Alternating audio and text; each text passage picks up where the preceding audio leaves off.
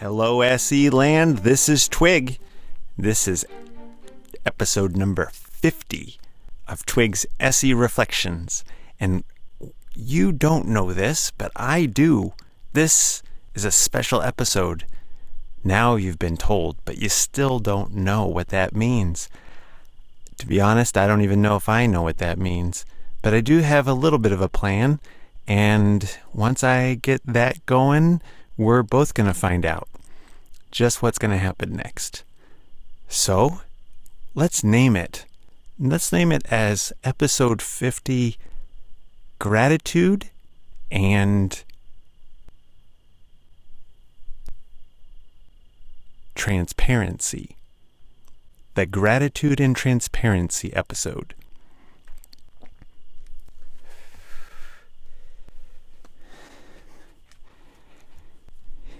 Inside the gratitude, there's a number of things I want to tell you. Things that I'm grateful for in the SE world, things that have mattered to me, things that make a difference for me as a clinician, I think, or have made a difference for me when I was doing more clinical work. I kind of have to start to say that because I realize I might not be doing much more clinical work. But in any case, I certainly did do a lot, and I certainly did get a lot of help from SE with that, and I'm super grateful for it. I'm just super grateful, and I got a lot of little gratitude things to say, and because I created a platform where I get to share my voice, it makes it so that I get to share my gratitude publicly. And actually that was part of the transparency part, because another element in this here episode 50, the Gratitude and Transparency episode, is to share a little bit of behind the scenes of what it is I'm doing here and why I'm doing this and what this was for and where it might go from here. And some of that, I gotta tell you, rests on maybe right on the edge. It's certainly on the edge. Podcasts tend to go this way. I don't know if you all know this, but podcasts tend to go a little bit toward the edge of TMI. You know what that means, right? Too much information. Too much personal information. Transparency, this episode might have some TMI in it. Now then, you have been warned. This is a special episode. I am looking forward to sharing maybe a bunch of little stories. Don't know how many I'm going to get to. I actually have a limit tonight. How much battery's left on my iPad. So, no other limits than that. I'm going to tell you about these gratitude stories, these transparency comments, maybe answer a few questions in there. Oh, including help you notice that I won't be editing today's episode. Now, in the past, maybe you listen and you think, wow, this guy really is articulate. I don't know if you really think that, but if you do, don't give me too much credit for that. I do spend a fair amount of time, hours in fact, for every episode, trying to make sure that it doesn't sound completely inane, saying the same phrases over and over again. And I have a tendency to do that, so I'm not going to try and change it right now for you. My apologies. Nor am I going to edit this as I'm just not going to. So, where are we at here? Well, we're going to get to gratitude, and we're going to get to transparency. Well, what did I want to tell you first? Well, I wanted to say, maybe some of you are maybe just new to podcasts because you've been listening to mine, this Twig's SE Reflections. Maybe you weren't listening to podcasts before.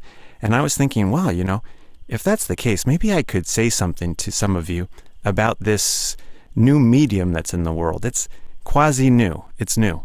The more I think about it, the more I realize just how new it is. It's new, and if we're not introduced to it, maybe we don't see its value or its interest or its possibility for you. And I just want you to know about this possibility. So what happened, right, was that all this technology has been coming off into the world the last 20 years, and that, I should just kind of say, I'm kind of hesitant to support all of that. Like myself, I think we would have been better off without all this noise. That being said, all this stuff has made it so that you, literally you, could buy a microphone, a couple little pieces of equipment that are probably standard in your life, and you could share your ideas with a bunch of other people at some other time. And now whether or not you need to do that or want to do that or should do that, or whether or not other people or everybody who's doing that should or could, or, all of that, I don't know. I don't have any comment about that. But I would want to tell you that because of this, there is a lot of really high quality information in the world all of a sudden that is free to access based on this method called the podcast, which is simply doing a little bit of code work to an audio file like what you listen to on your computer and making it so that once it's published onto the internet, it can be downloaded anywhere in the world for free from any number of different kinds of things that we all have in our hands all the time nowadays. And then we can listen to what other people are sharing as far as information. And while there are lots of other ways that do that, the podcast thing gives a certain kind of, I don't know, it's personalized, I guess. That's part of what's become of it. Now that's part of what I wanted to tell you. Some podcasts are really direct and to the point. They're instructional. They really want to help you understand something. Some of them are, not. They're way wound and windy and have no purpose that you might look at as other than just maybe sheer entertainment or fluff or whatever. Like, there's an entire gamut. And of course, what you've been listening to from me is me playing with different styles of trying to figure out what it is I'm doing with this medium. And so part of the transparency side of this is to say, wow, I've been kind of experimenting with you as my audience. Some of you have stuck around. There seems to not be like a growth trend in who's listening. So either you're all the same listeners for the last 2 months, or some of you come for 2 episodes and then leave, and then other people come. So who's listening now, I'm not sure. But if you've been listening along, thanks for letting me experiment with you. That's part of the gratitude. Thanks for letting me experiment with you. And on the transparency side, guys, I'm just kind of working this out as I go. I'm just trying to do my best. And, have a little fun or something as I go along. And that kind of reminds me of a story in here. I don't know, did this podcast irk anybody? I'm afraid that it might have irked somebody. And if it did, I apologize. There's a little story back in the day when I was just beginning my SE career and was even more uncontained, much, much more uncontained than I am now. I was I would have this tendency when I heard things that were super exciting to me come from the front of the class, I would have this tendency to shout out in enthusiasm for it. One time, Bob Scare, Dr. Robert Scare, said that that actually the cause of trauma in the human species is the cultural cage. We experience it as a psychobiological phenomena, but it's actually the cultural induction of, inhibiting the completion process that is causing this. And that's a cultural issue, actually. And that was my contention, and it's actually why I came to SE, was to try to find enough information to help kind of prove that point out. And so when I heard him say that, I shouted from the edge of the room, and kind of like, yay! And I had this tendency to do that back then, and one time I did it with Peter Levine. He said something brilliant, and I made a big ruckus at the corner of the room, just excited about it. This was in Carlsbad, California. And Peter, he made a comment about it, and the whole room erupted in laughter. And Peter said, "Oh no, a troublemaker." And then the whole group really erupted in laughter. And Peter said, "Oh no, a troublemaker that you like." And I don't know if you've heard me say it before, but if you ever listen to me for very long, you're going to hear me say something like, "You guys know about this guy Peter Levine? He's a genius. He's a complete genius. Like, the guy completely called me out." I do not mean to be a troublemaker. But somehow, I don't know, exactly why, but I always do it just my own way somehow. I don't know what that means, but at least I'm more contained nowadays, huh? Here's a story. When I was young, I was raised by a fella who was very good to me. He was a stepfather figure. And some of you know my personal story because I shared it on stage as a means to try to kind of express or explain both my gratitude for SE and also to help other people know about it in a more cultural like not so smartsy way. We talk about it kind of smartsy, and so this was kind of more anyway. So I was telling you my story and you guys know about it, and so you know about this bad stepfather kind of guy in my life, but I actually had another stepfather kind of guy who was very good to me, and he would tell me about this friend of his who worked with him for a time back in the 70s. They were in a university setting, I think. And this fella's name was Tony, and my name is Anthony, so I went by Tony as a child, so I immediately had an affinity for this fella. And this guy, Tony, he came in, and there was a new kind of computerish, typewriterish kind of thing in this office. And Tony's job was to come in and learn how to do this, maybe typesetting work. And he came in and learned it very quickly and became very good at it and really excelled. And my stepfather and the boss and everybody else in the office really thought that Tony just exemplified what it took to make this machine work right. And they all thought he would stay, because he'd maybe found his dream job. He really knew how to do this thing. And it turned out he stayed for 6 months. And after the edge of 6 months, Tony quit the job and he went on to go do something else. And my stepfather figure said, well, Tony, what are you doing? Why are you leaving? And he's like, oh, that was interesting. And I learned that. And I guess there's something else I want to go try and learn. Like I say, I had like this name affinity for Tony. But when I heard the story as a child, I thought, wow, you could do that. You could become more like a generalist than a specialist. You could actually become good at picking up things rather than good at something, which, I got to tell you, don't follow me if you're picking up that that's what I have done with my life. Like it's not necessarily like a great way to become financially stable or anything like that, but it is an option. And I guess, I don't know, by happenstance or maybe it was that, I was thinking about this because part of this is in the transparency side for you all, that when I was a child, and I had this kind of like rough go of it at first. I had a lot of years of being really insecure and doing my best to negotiate that is how I would say about that. And it started in the 2nd grade, as I remember, but it might have been earlier. It certainly was named earlier, but it started, as far as I remember, in the 2nd grade that I got report cards, each and every one. Each and every report card had some kind of comment that included the word recalcitrant on the report card. Like somehow I'd say like, he's a fabulous student, except he's incredibly recalcitrant. Or, he'd be a great student if he wasn't so recalcitrant, or something like that. And I'm so grateful for SE for having softened that. I'm going to jump back over to the gratitude side there for a moment.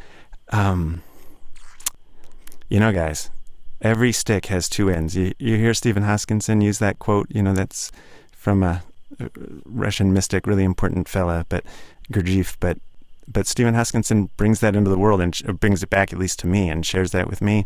And my name's Twig. I go by Twig, so every stick has two ends. Let's just jump back and forth here, right? The transparency side, the gratitude side. Thanks, SE.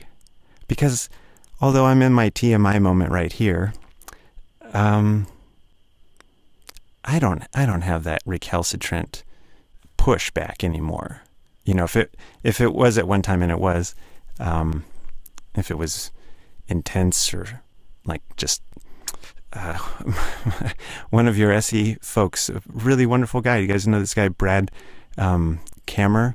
He told me one time that it's my narcissistic rage, and that's he was just completely right. It's taken me a long time to realize that that's what my rebellion was about, but that's what it was, or at least on so many levels. Well, that softened. It just softened a lot with SE, and I'm grateful. Truly, truly grateful. Hey, let's do this. Let's do something smart. If we were in session by now, we would have already taken a pause to kind of like pay attention to where we are, which is somewhat different than maybe you've noticed before. You have no idea, as I've been working on this podcast, trying to get this to happen for the last 5 years, what it has taken me to figure out how to not be afraid of making bad audio for your ears. I did some videos for Stephen Huskinson years back, and I put everything I had in it, and it was hard for me to do because I had no experience, but he was so good about letting me help because I was excited to help. And Neil did this wonderful job one time of telling me that like the sound quality was horrific, and it kind of like it was the best thing he could have said, because it made me worry for 2 or 3 years before I could get the sound quality where I thought I could actually share something like this with y'all. Well, over the time of figuring that out, of course, I've been traveling too, and it's hard to get the sound quality in a big city, and that's another transparency part. So let's not go there. Let's do this instead. Let's continue the pause that I was just recommending and try to name where we're at. I'll shut up for a second.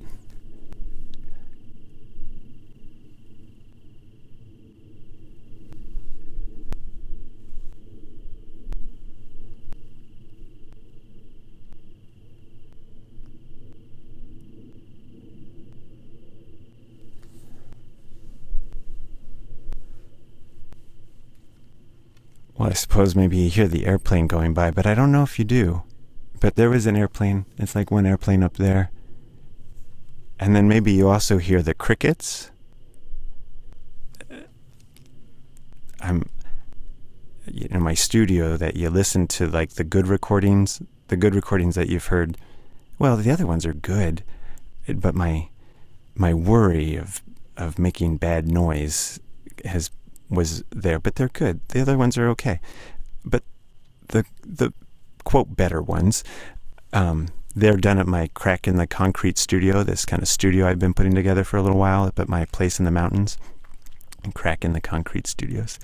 And I've come outside with the microphone tonight. And it's the middle of July. It's actually July 18th, 2015. And that's the sound of crickets all around me.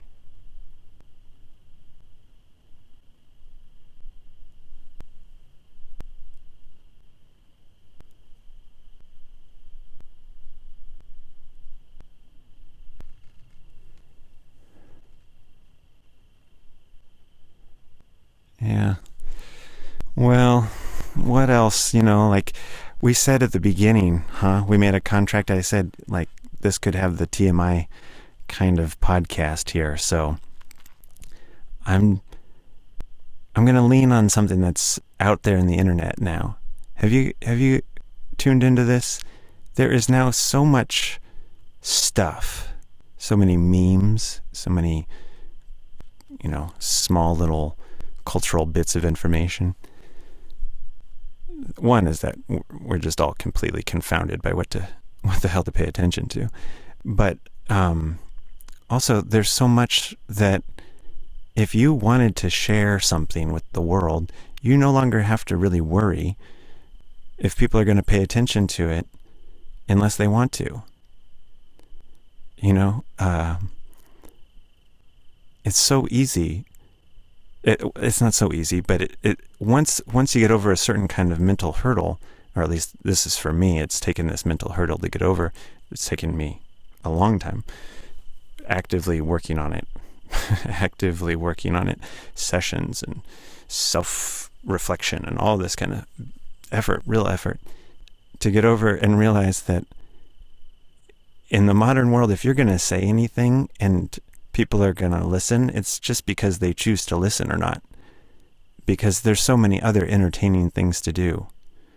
There's so many other interesting things to do. There's so much high, super high quality information to choose from. It's kind of amazing that anybody would spend too much time absorbing information that just makes them feel bad or ill or uncomfortable or whatever. But of course we're compelled by certain kinds of things, and there's certain, maybe you're in a stream sometimes and you don't realize that you could go off and find something really interesting and heartfelt and compelling to help you be more at ease here. I'm not sure, but anybody who doesn't want to stick around for something like that can just go do something else. It's so great. So because of that, I can lean into that contract again and say, let me say this about gratitude. I was saying that I'm grateful for you all for helping me and letting me experiment with you on this podcast, and also for it's just kind of an extension. This is kind of like what started this was that, in my opportunity to assist so much, I took a real opportunity to assist, and a lot of people do, and I'm not at all unique in that. I'm sure everybody's clear on that.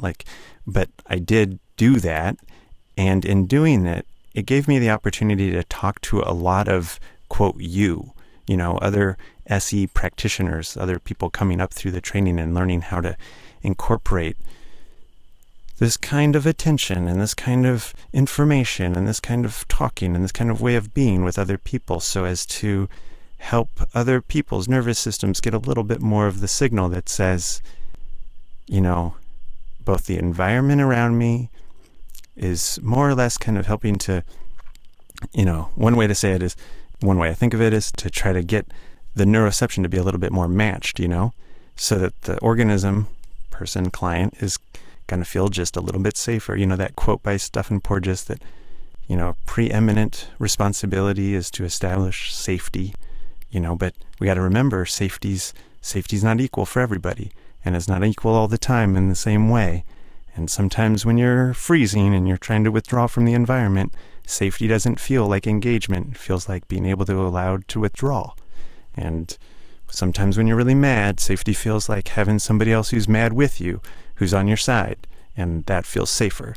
There are these kind of ways that we're learning in somatic experiencing, and there's just so much more than you're going to hear me talk about, because everybody's got their kind of their wonderful perspective. Everybody's got their lens, So it's rich. It's as I actually wrote in my journal the first night in my beginning one training, and I went home and typed, found another genius, referring to Peter Levine and Stephen Hoskinson. Actually kind of had them both together at the moment there, and still think of them both in those ways. And when I first saw that, I also typed next to it that I probably will never find out how deep this goes, because this is that rich. It's just that rich. So on the gratitude side, in getting to meet with so many of SEPs all over the world over the years, I've been kind of privileged to hold the questions about, how do we do this, and why would we do this, and what's a other way to do this, and what's another way to say this, and what's another way to think about this, and what's another way to pace this out, and what's another way to lean into this, and I've seen that there are just so many different ways to help people kind of engage in this organic, involuntary allowance in a safe enough way that something new and different comes out of it, rather than just another repetition of either a thwarted or a over-excised over exercise stress response, or just a like bouncy, keeps going back up after not even getting to come down kind of thing. So those are Stephen Hoskinson's deviation points in his organic intelligence mapping, and it's like totally works for me. It's like, yep, that's what I see too. But look there. Thanks everybody. You know, I think that a lot of us in that situation feel that it's an honor and a privilege to be with you while you're learning. And I know that the first assistants that I ever had stand out as like critical people in my own training and in my own style. And I do techniques that I learned in my very first sessions. I use lines that I picked up in my very first sessions from a number of folks there in California. The coordinators. I mean, it's like you guys have just all been like, guys, it's just cool. I showed up to my first training. I was super nervous to come, and it was a step up, you know, like being in massage school is like, okay, that's cool. I could handle that. But like I said at the training, there were all these nice cars in the driveway, and it kind of scared me. I didn't know if I'd be able to hold my own in there. And so I showed up late, and Noelle and Andrea came out, and they both like greeted me with hugs as if they were waiting for me, as if they knew I was already supposed to be there. And I don't know how it is for you, but I've been now around the world. Hopefully sometime soon I'm going to get to go all the way down to Australia and meet some of the SE people down there. And everywhere I've gone, I've met people just like that. And that's great. I remember the first, well, this would be going over the transparency side. I remember the first middle class house that I was comfortable in since I've been, actually since I was really, since a long time. And that was down there in San Diego.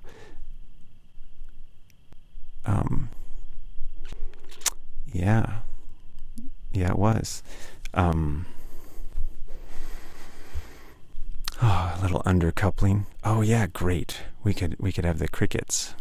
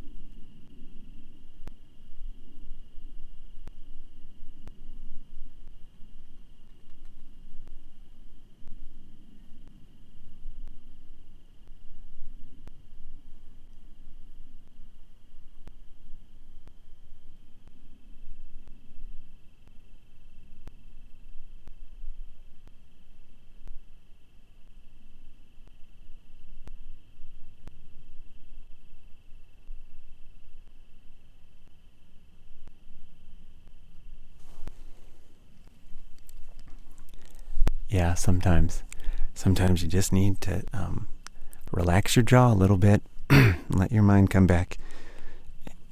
Yeah, it was Nicola's house, you know, and we were actually having an intermediate 3 training there. Back in the old days, it's of course what everybody wants. We all want SE to become super famous and big trainings, and we all meet in big facilities.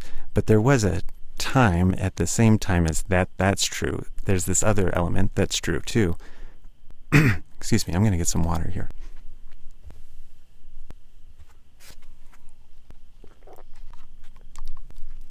Yeah. There's this other element that SE originated and had many years a really wonderful thing of happening inside of houses. The training would take place in people's homes, and gosh, it was actually in Nicola's home that I experienced that, and also got to stay with her. And well, like I said, it was the first middle class home that I felt comfortable being inside of, and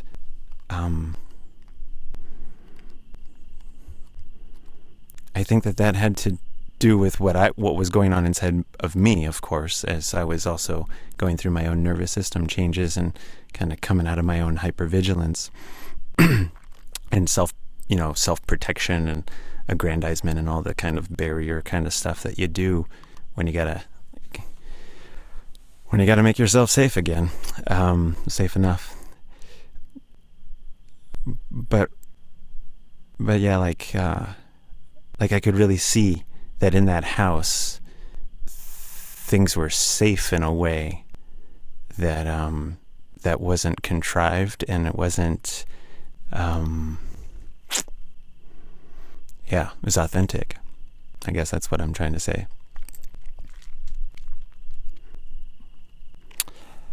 Yeah. Huh.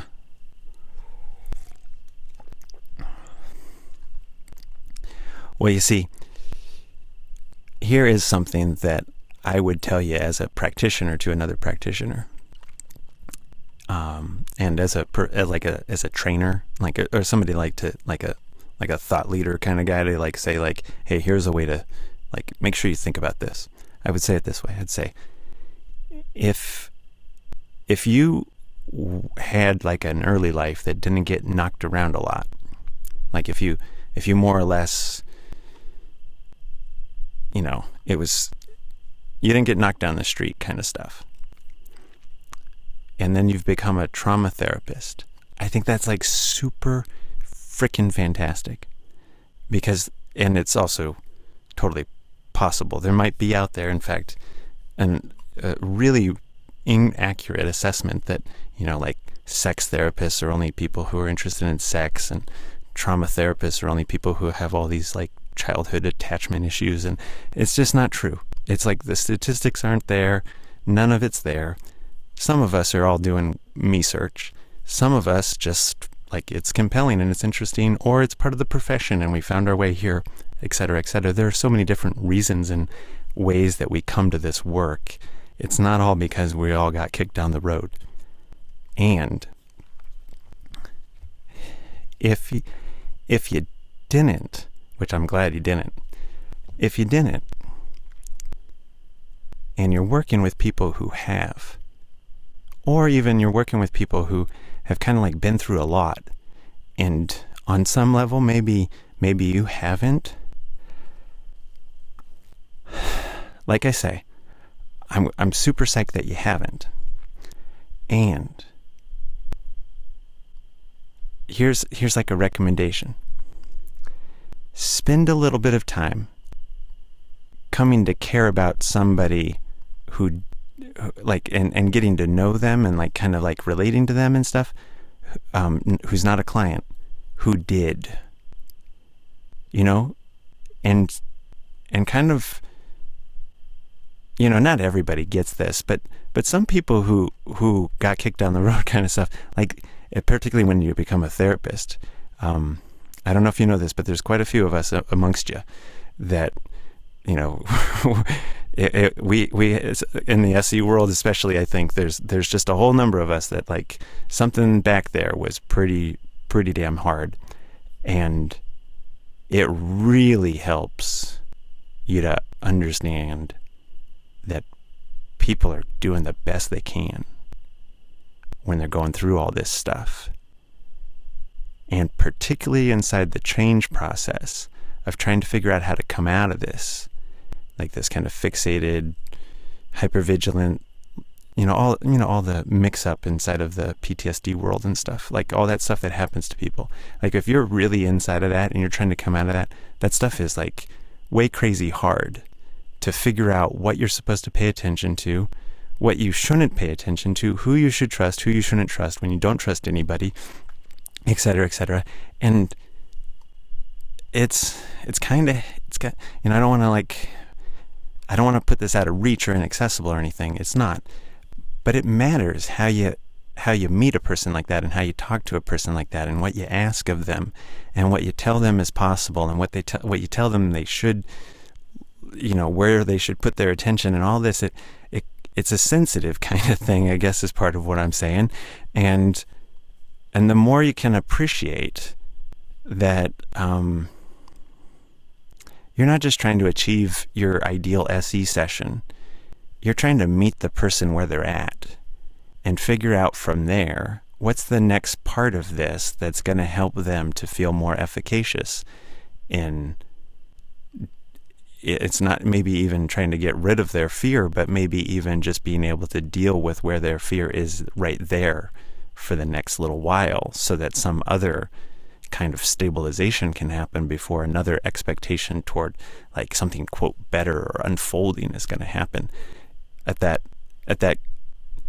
really challenged side of the learned helplessness, and like the trauma spectrum, I think of that as the resiliency spectrum usually, trying to get that positivist language, like it's good to figure out that it's really, it's not just about what we want as practitioners to accomplish here, or even what the client wants to be able to accomplish here. There are old dynamics at play. There are confusions that are taking place inside of this incredibly elegant organism that has become completely like, oh, what am I supposed to pay attention to now? I feel like I'm supposed to fight. Oh, I feel like I'm supposed to fight myself. Oh, I feel like I'm supposed to fight everything around me. Oh, I feel like I'm supposed to run away from and a lot of people are just having a challenging enough time taking care of all that noise that we're talking about sometimes in the world. You add on top of that like real nervous system disorganization and dysregulation. I know it's challenging to say, oh, we have to go slow, and it's not in order to like make everything feel stupid and banal and like we're never going to get anywhere. It's about trying to find the appropriate contact and make that successful. At least that's how I really have grokked it. I remember in San Francisco and beginning one, and we watched this completely elegant session on the second day, and Stephen Hoskinson like finished it off. It was just lovely. It was slower too, and somebody said it was so slow, and Steve said, well, I think maybe it was just that was her pace. And it's like if I had a new totem animal, it would be the Bisha Pterygisa, the sloth, the tree sloth, the Bisha Pterygisa, the lazy beast is, I think, the literal translation from Brazil. I never was like that until I had thyroid surgery because of a kind of probably a false thyroid cancer scare, which happened right there in the beginning of my SE world, and now I'm so much slower than I used to be, which is good. And with it, I new totem animals.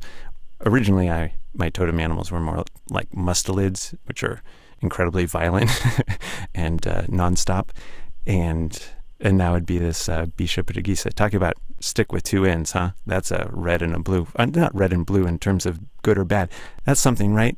You guys are not. Nobody's starting to go like, oh, red and blue is good and bad, like before trauma vortex and counter vortex were good and bad, right? Like, it's that they're in relationship with each other. We're just trying to get to pendulation oscillation relationship, not this side good, that side bad.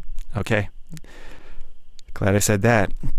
Now, Bisha Pterygisa, I would go slower now, and that would be my more likely my pace now. Just like Steve said, it was actually the first thing he ever said to me in a session. I remember getting to his office and forgetting my checkbook in the car, really worried that I would look uncouth.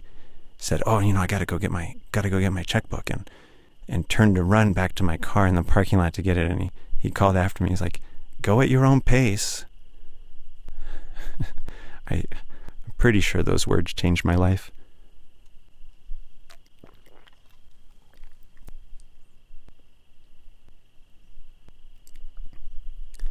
Talk about somebody who changed my life. Can I go on the gratitude side? You all going to be okay on this? I'm 42 at the moment, and so I've been here a couple of years now.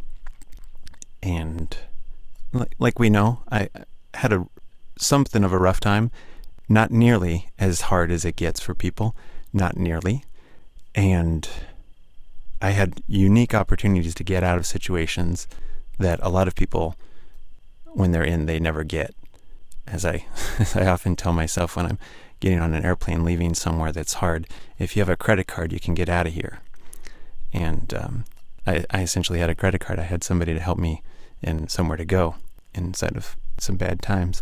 Now, and that's happened a number of times in my life, which is part of the point here, that at the same time that I've had a hard time in places, I've been granted a lot of opportunities to study with and watch and learn from and be close with really helpful people.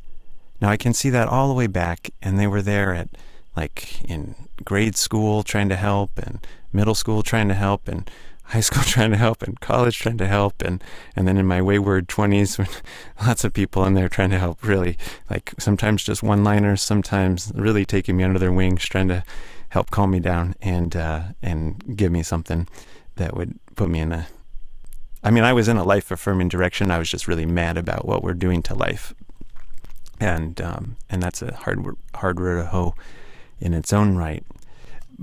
But as much as I've been aided in this world, I guess I'll say it this way.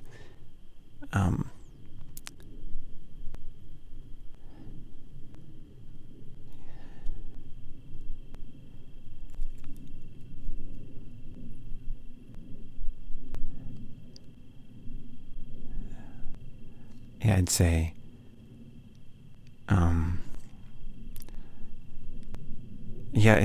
I'd borrow a quote that I heard, and I'd kind of adapted and make it my own, but I'd borrow a quote.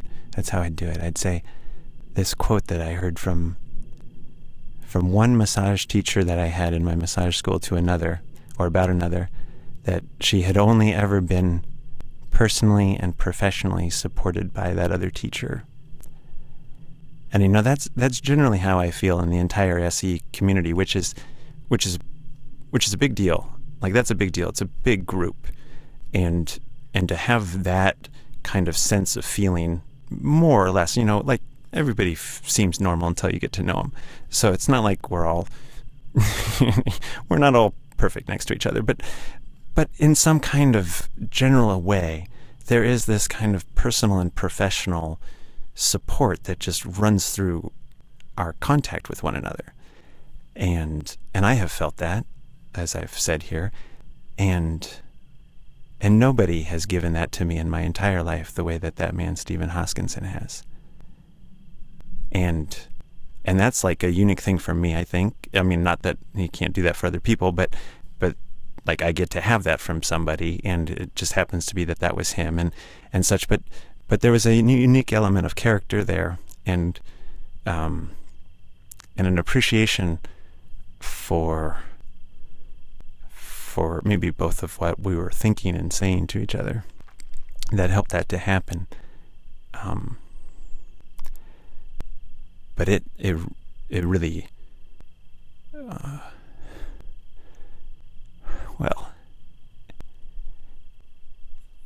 it was good. Now, one of the things that is just simply the way that this works, and that's kind of what I want to get to for a moment here.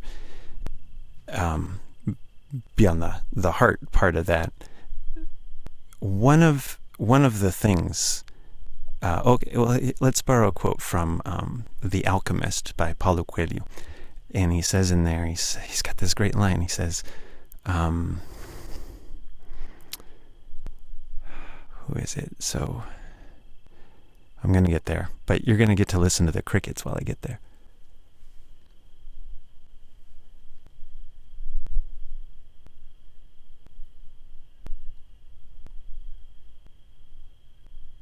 And the poor wills too. I don't know if you can hear them. They're out there in the meadow.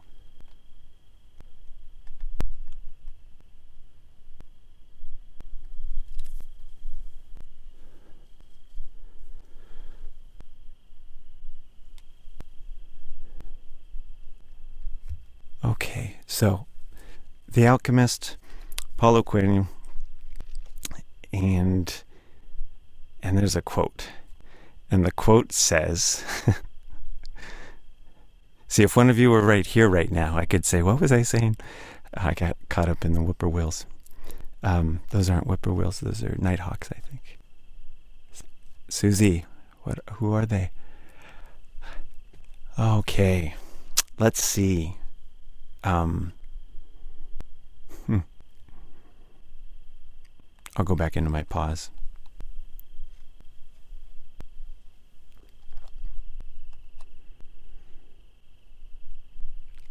Okay, thank you. So there's a line, a scene in the Alchemist where the boy is asking the alchemist, the master, like, why it is that you have to learn things. Do I have that right, or is he asking the Englishman? No, it's the alchemist. He says, I don't know why these things have to be taught by word of mouth. They just have to be. It's the way it's the tradition. It's the way it's always been done. And Paul, I'm sorry, I just totally butchered it, and I've read that book in 3 different languages too many times. I can read it in different languages because I know it so well in English that I can read it in Portuguese or French and know what it's saying. And that's how I was trying to learn Portuguese when I was living in Brazil, much to the chagrin of my sweetie there. But so there it is. That's the idea, right? He there's why can't you learn this stuff from books? And he says, no, you can't. Something like this, you got to learn from somebody else. And we have a lot of media coming out in the world right now. I have actually been producing my own. For years I've been working on that. Other people have been doing that themselves. There's a lot of media in the world, and that's, like I was saying at the beginning of this podcast, kind of really super helpful and cool. And then there are also books and blogs, and I think we're going to see, I just saw yesterday, actually, I got an email from Stephen Hoskinson, it's just going to happen, guys. Sorry, you're going to have to wade through my fealty there whenever I'm kind of doing the transparency thing. And yet, but I got this email from his organic intelligence thing is launching, and it's there's SETI or DARE, Diane Poolheller, and the and Integral Somatic Psychotherapy with Raja, and NARM with Larry Heller, and Peter Levine, Somatic Experiencing. And are we not just in this incredible diversification period right now that has this speciation kind of sense of it, just like a biological system does, where it comes to fruition and enters into new environments and does all kinds of new cool groovy things with itself? I'm psyched. I'm just completely psyched. I'm let's all just keep hugging one another and see that, wow, this is going to be big. How yoga is now, guys, you see that? And this is one of my contentions from the beginning with somatic experience. And don't worry, I'm still on my thread for the Alchemist piece. But from the beginning, when I read Peter's book in my van at the end of the road on the California coast, I said, oh my gosh, this is going to be like yoga. There'll be a yoga studio. There's a yoga studio on every street, especially if you're in Portland. But it's true if you're in almost anywhere. Boulder, Olympia. There's New York. Okay. Tokyo, you guys got them over there? If that's true, and it is, there's yoga everywhere. Same here. Soon enough, I mean, we got to keep like refining it and making the information shareable and helpful and useful and everything. But there's so much in here. There's just so much in here. So good. We want a safer and saner world, don't we? Well,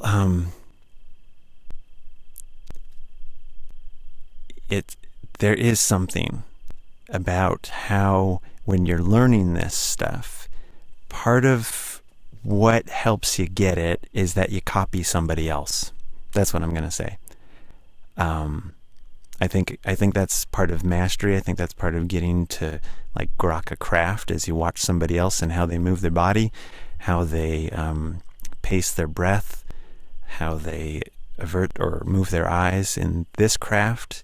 In SE, when it's so interpersonal and you have to meet with so many different kinds of people, and you have to be at least adaptable enough that you're not presenting a square to somebody who has a nervous system that needs to have more flexibility in the room than that. Like, you don't have to be able to change and model and match to everybody, mirror to everybody, but you do have to be able to get a little bit closer than just staying yourself all the time, right?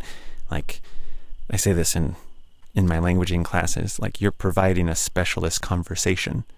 You're not just another conversation from the street. Like, you are going to inform what's happening here. And part of that actually is you being able to speak to the physicality, the biology, the psychobiology that's in front of you, that interpersonal neurobiology stuff and all of that. So, and that's not just words, and it's not just some book by Alan Shore. It's like you kind of have to be flexible in yourself, and learning how somebody else did that from spending a lot of time with them while they do it is a way for you to pick it up inside yourself. What is that? Tamami, it was Wazo Onosumu. Yeah, Wazo Onosumu, like steal the technique, right? I did that in a podcast episode.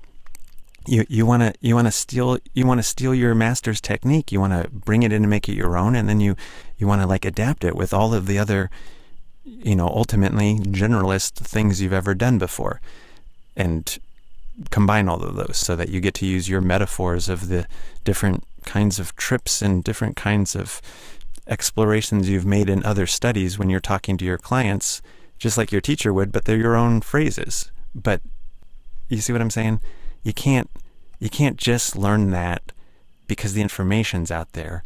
On some level, you got to get close to somebody, even just a little bit, your assistants, your colleagues. Just get the feel of what it's like when somebody else does it, and try that on a little bit so it informs your own instrument, your own organism, on how you're going to communicate with people inside of your sessions. And if I can say then, like, I wouldn't be anywhere near where I am in understanding how to do this the way that I do if it wasn't that my master let me copy everything that I ever saw him do. And he gave me free rein to do that and make it my own. And what else can I say than thank you for that? Yeah, but it'd get lost if I tried to say anything more.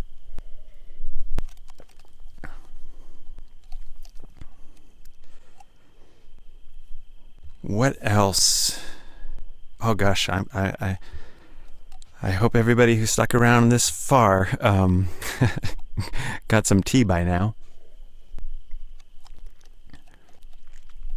Well, tonight is July 18th, and I meant to apologize at the beginning of this episode because I've been off schedule on publishing these podcasts. This is episode 50, and the schedule got broken up a couple weeks ago because I hit the wrong button when I went to publish, and it didn't do it for 4 days until late. 4 days later, and once I noticed, it set this back until I got toward July 14th, when I actually thought I would have already tried to say something like this. But hey, this is better. Let me tell you, it was worth waiting for because I was going to be too cold before. But yeah, you have had to wait for this, and that's like a thing that I've been learning about this kind of work, is that when you do free content over the internet, it's the first thing that suffers when you need to find some money and work, and that's actually why I didn't know this. I really didn't know, but that's why actually when you work on the internet, you try to get paid the same way that you try to get paid when you work in person. And now I've been really late to the internet. You guys had an email address about 12 years before I did. I didn't even have electricity until I got electricity in 2002. I started living without electricity and started living out of my car in 1992. So got electricity in 2002. This is about 10 years. And then got an email address in 2005 because I fell in love with a woman across the world and was like, oh, that's worth it. And so look, what am I saying here? I have not understood the internet very well, and I've been trying to study it so that I wouldn't be annoying if I using it. And I always thought that the internet was supposed to be free, and it is kind of. It is kind of cool in that way, in a unusual way. It's cool in that way. And now I realize that if actually what you're doing is spending your days making things for people on the internet, you're supposed to try to figure out some way to get paid for it. And it turns out there are all these models for how to do that, and most of those I find just completely I find it so uncomfortable. All the self-promotion, some of you have seen that I have an issue with that, but it's like I have an issue with that in the world. It's like we're just being bombarded with, look at my thing. And now I realize if you don't do that, nobody looks at your thing. And, just like in civilization use land dynamics, what I mean by that, in biogeography, there's like a thing, like if your neighbor has sheep and you have sheep and they put out 2 more sheep on their land, on the open land, on the commons, then you're going to do that too. Because, they have 2 sheep out there more than you do, and eventually everybody puts out the maximum amount of sheep. So now we have maybe not the maximum amount of noise in terms of self-promotion on the internet, but it's coming, and we're on the high rise. Well, part of that self-promotion is that everybody's trying to figure out how to get paid for some of the really valuable work that they're doing and the amount of work that it takes to actually do that stuff. And I haven't understood that until now. And understanding it now, I'm having to make a pretty sharp pivot after having kind of misinvested in how I've been doing this. So here, we got to get to this because I just saw the 10% battery. So here we are, episode 50. I wanted to make this thing for you guys. I've been wanting to do this for 5 years. People said things back in Berkeley 5 years ago that made me start. So I did these little video things, and I thought I'd put them online, and that didn't work. It just didn't look or feel very good, and it had a fan noise in the back of the room. It was just really annoying. Good ideas, but just annoying. And then I tried to do it in Brazil in my sweetie's office, and that was almost there, but no. And then I tried again 2 or 3 different times with different microphones, all this kind of stuff. So blah, blah, blah. I thought when I would do this that I would go to 100 episodes and kind of make a little archive thing for you guys, like a kind of gift, gratitude thing. And then I met people who do that kind of thing, like Sousa Talon. Do I have your name right? Sousa? Is it Talon? Please look up Talon, her gratitude series. I'm we've met, and I was really impressed. And she made these cards. She did one a year. She did these cards online where she drew new pictures as a kind of a gratitude series for her kind of process in people. And now they're available. Really wonderful. I'm going to put those in the show notes on episode 50 for Twigs SE Reflections. And that gave me the inspiration. I was like, oh, I'll try and do, I'll actually go for this now after 5 years. So I met her last year and kind of brought that into existence this year. And here's the thing. I'm going to go ahead and take a pause. I'm going to take a pause on these episodes, on any further episodes. I'm going to try and get some feedback from you. If you go to episode 50 of Twigs SE Reflections, so Liberation is Possible /reflections /feedback. No, I guess it's on episode 50. Just go Liberation is Possible /reflections and get into the archives. Look for episode 50, the Gratitude and Transparency episode. And on there's a very quick survey. It's like, should I continue? Does this need to happen? Any comments? That kind of thing. Would you recommend it to somebody else? Those 3 things. That's all. So I want to tell you about that. I'm going to take a pause. Taking a pause, how long? I don't know. I'm going to get that feedback. I need to talk to a few of my advisors and kind of see what I need to do next. And I'm going to feel good. There's going to be 15 hours now of these reflections for you guys on this podcast. It's just there for you. Whatever. Take it. I'm aware that my battery's going to run out, and I know that there were a few other things I wanted to say. I'm not going to get to them. I'm going to get to this. Sometimes, you get this. You're getting me here.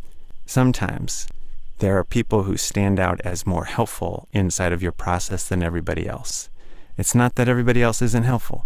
It's just that some people stand out more so. Okay.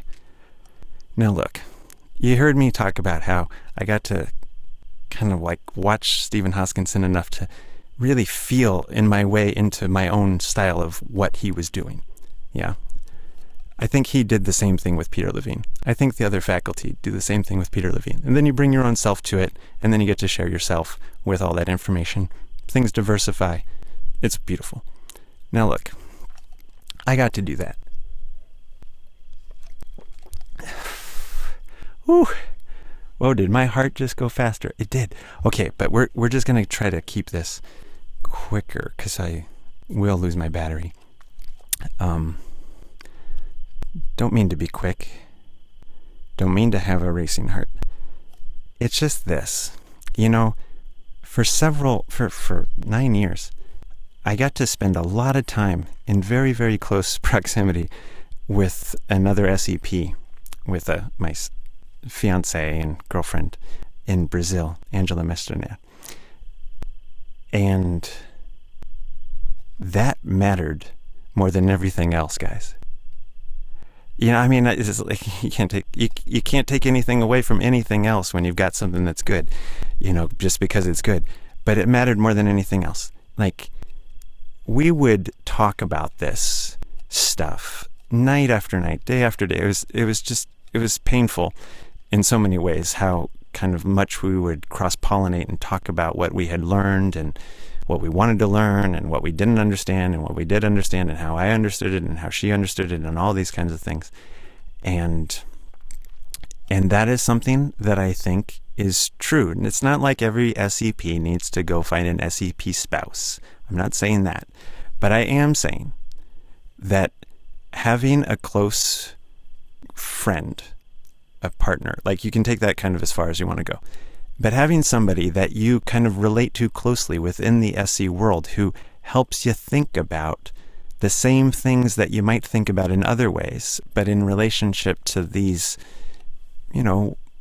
guidelines or thoughts and expectations we have of how the nervous system works and what would be most settling and supportive and all of that. It's like that's invaluable, not to have somebody who's maybe like above you, but somebody who's close to you and understanding, and to spend enough time, to dedicate to spending enough time together that you get years and years of learning together and watching where you were and where you understood things from together at one time in the past, and you move forward in time, and you're able to see just how much more you can grow. And I think it's very obvious, the gratitude there. I think so. Okay, SE Land. I will leave you with this one last parting thing. Tonight is July 18th, and in 2013, I was taking a walk on this mountainside under a full moon while Angela was here sleeping, and I realized that my house was in danger, and I was going to have a fire here someday, and I'd probably lose everything. And the next year, as some of you know, that fire came, and I had by then done the work that needed to happen in order to make sure that my house is still here. It is July 18th, 2 years later from that night of premonition and attention, appropriate neuroception. And 1 year after that kind of all that drama with the fire. And some of you know that, like with the Stories of Completion piece that I mentioned before, that part of my enjoyment in the world is getting to share stories and trying to put some of our somatic information inside of it. And I'm doing that this week. I've been preparing it, working on it, testing it this last week since July 14th, and I'm going to be continuing this week. I'm telling a new story called Finally the Fire. You can find it at liberationispossible /finally-the-fire. I should probably make that easier. Or you can just go to the homepage and there's a nice link to it, finally getting that worked out. And I'm going to be posting episodes through the week, and afterwards re-releasing some of those public service announcements that I made for my community after the fire so that other people can have access to them. And then I've also been working on a little ebook for like kind of thoughts on how individuals and families can think about preparing for dangerous stuff that seems like it's going to happen in our world. That is going to happen in our world, but I think that you and I at least are better off for what it is we've been investing our time and attention in. And I'm really glad that you and I are here doing all of that together. This is Anthony Twig Wheeler saying good night. I'll give you the crickets here for another moment, and then I'm gonna go to sleep. Good night now.